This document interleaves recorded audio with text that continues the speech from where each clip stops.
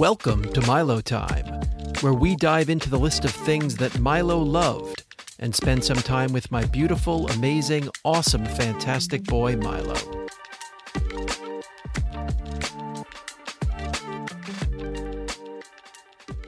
Welcome to another episode of Milo Time. Daryl Kessler along with Lisa Cohen. Hello. Lisa, I have to mention I had the pleasure of listening to some of your son Henry's radio program in college. Silver I really Streak. enjoyed it. Yes. Phenomenal. Tell me a little bit about it. Honestly, we had no idea it was coming. We just received a text a week ago saying, tune in and here's the link, in an hour, something like that. And we did, and it was really great. I mean, I forget what the cutoff is, but he's playing rap tunes that are under 500 streams or something like that. He's got some limit, but phenomenal. We're very impressed with his work so far. I thought it was great. Not much that I knew on it, but bringing the hip hop vibe to Reeve College. Good for him. Good for him. Yeah. So we're going to dig in again to the list of things that Milo loved, and I'm wondering, Lisa, whether anything is catching your fancy today. Yes, I like this name. This is the only reason. Mr. Strecko. Ah, Mr. Strecko. Mr. Strecko. Mr. Strecko was a teacher in Milo's middle school. He was, I think, a social studies teacher. The funny thing about having Mr. Strecko on the list as something that Milo loved is that Milo never had Mr. Strecko as a teacher. Max did. Max and Milo both attended the middle school called MS 51, the William Alexander School, which is a middle school not too far from where we live. Both went to PS 321 and then MS 51. But Max obviously first went to MS 51 and had Mr. Strecko as a social studies teacher and would just come home with these hilarious stories of Mr. Strecko and funny things that he would say. And Milo... What grade do we know? Max had Mr. Strecko, I believe, in 7th grade, but I might be wrong. He was also coach of the wrestling team. He was just a funny guy, and it was part of the reason that Milo was so excited to go to the same middle school his brother went to, because he knew Mr. Strecko was there and he thought he was a fabulously hilarious person. Milo never ended up having him as a teacher, but he was a really funny guy, and Milo knew him. He filled in occasionally for Milo's social studies class, so we got to know him a little bit. But I listed him because he was indisputably something that Milo loved about his time at MS 51, along with many, many other amazing things about that middle school. Middle school is intense. Those are rough years.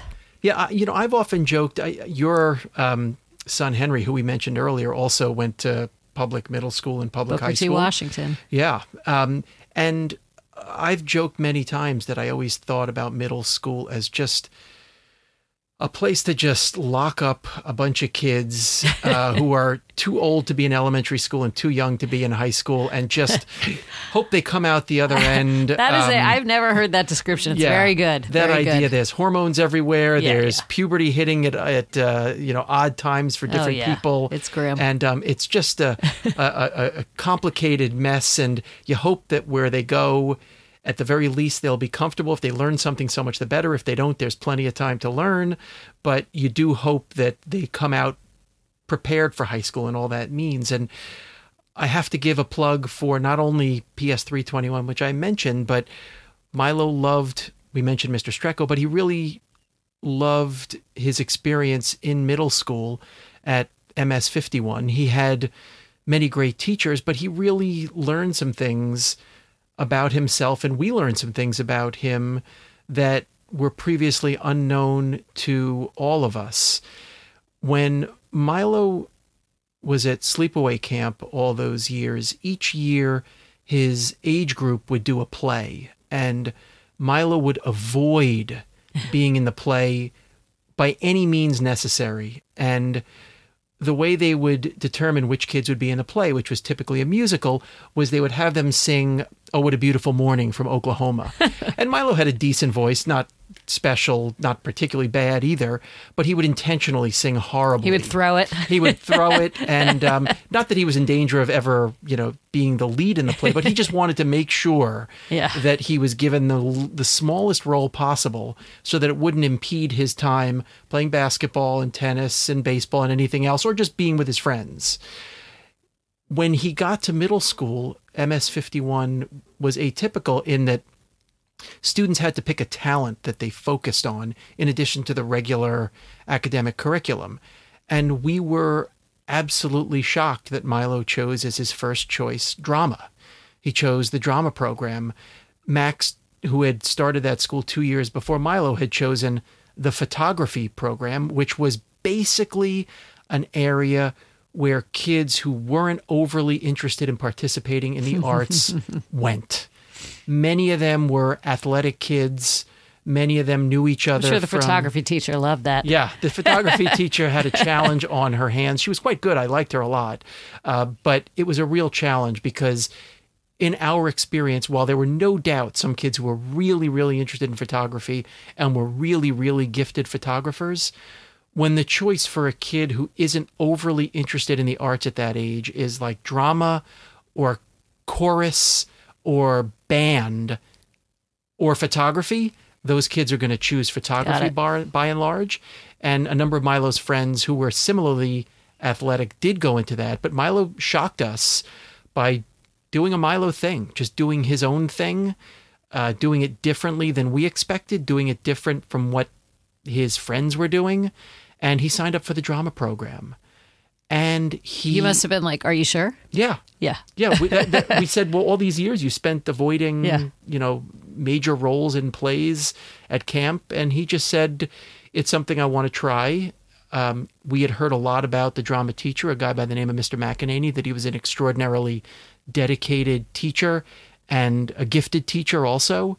And we have some people in our neighborhood who we're friends with who are in the theater who spoke very highly of him, who had older kids who had been in the program. And I think Milo heard some of that and viewed it as an opportunity to try something that maybe was more interesting to him than he ever admitted, or maybe he came to realize that it was something that was interesting.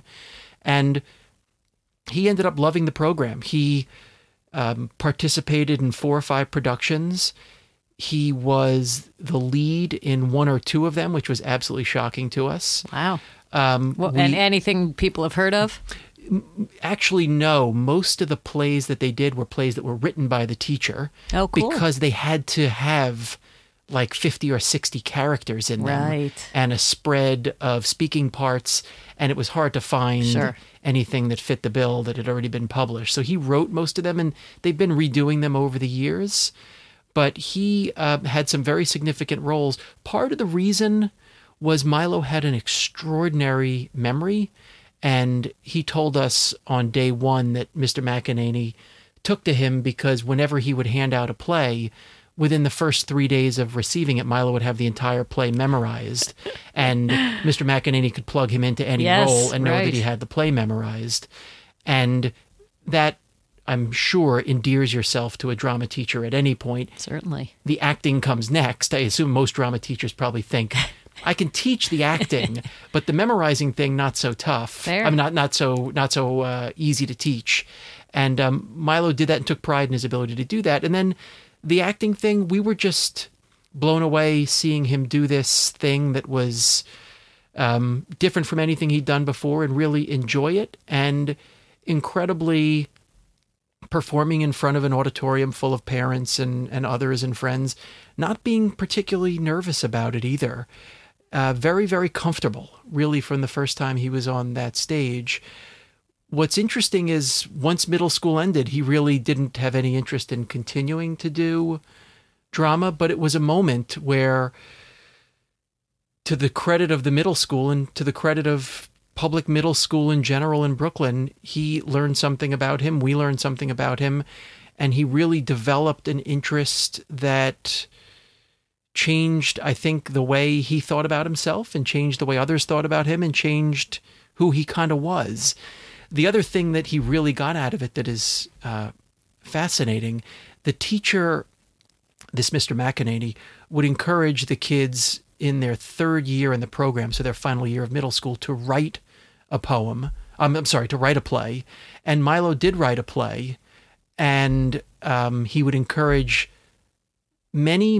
some, I'm not sure exactly how many students, to submit them to competitions, to playwriting competitions for middle school students. And Milo's play was acknowledged as a winner, one that was Amazing. quite good, and it really was very good. I think there were sort of levels of winning, and his was quite successful. I don't think he was at the very top, but it was recognized as a really, really good student-written play. And at the very end of the third year of middle school, the students were encouraged to write monologues. It was part of the drama program.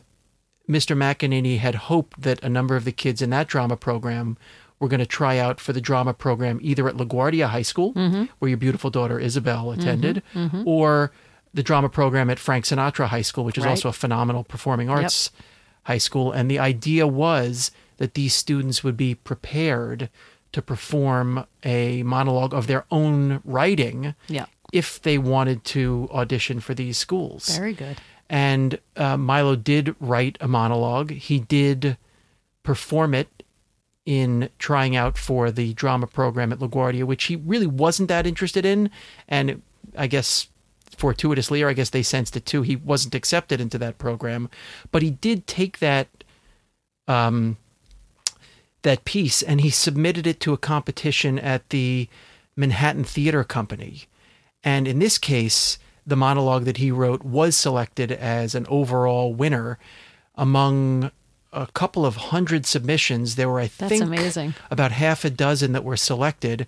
And it was actually performed on a video by Bobby Cannavale, who fantastic actor. Yeah, who happens to be not only one of Alana's favorite actors, but happens to be an actor Milo had great regard for, in particular because of his role in the great movie The Station Agent, which is one of our family favorites. Yep. And one thing we have that's tangible among the things in our house for Milo is a video performance of Bobby Cannavale performing Milo's piece. Bobby Cannavale's face, Milo's words, our computer screen. And it's available to anyone who wants to listen to it. If you type in Milo and Bobby Cannavale, the performance comes up. It's on the Manhattan Theater Company. Now, did they get to meet? They didn't get to meet. It was in the midst of COVID. Oh. They didn't get to meet. I've often thought about reaching out to Bobby Cannavale.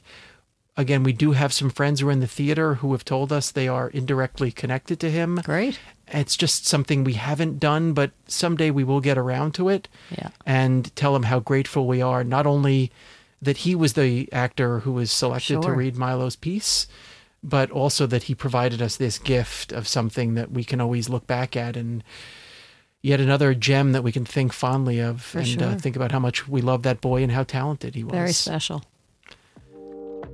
I appreciate the time, everybody. Hope you'll join us again soon for the next episode of Milo Time.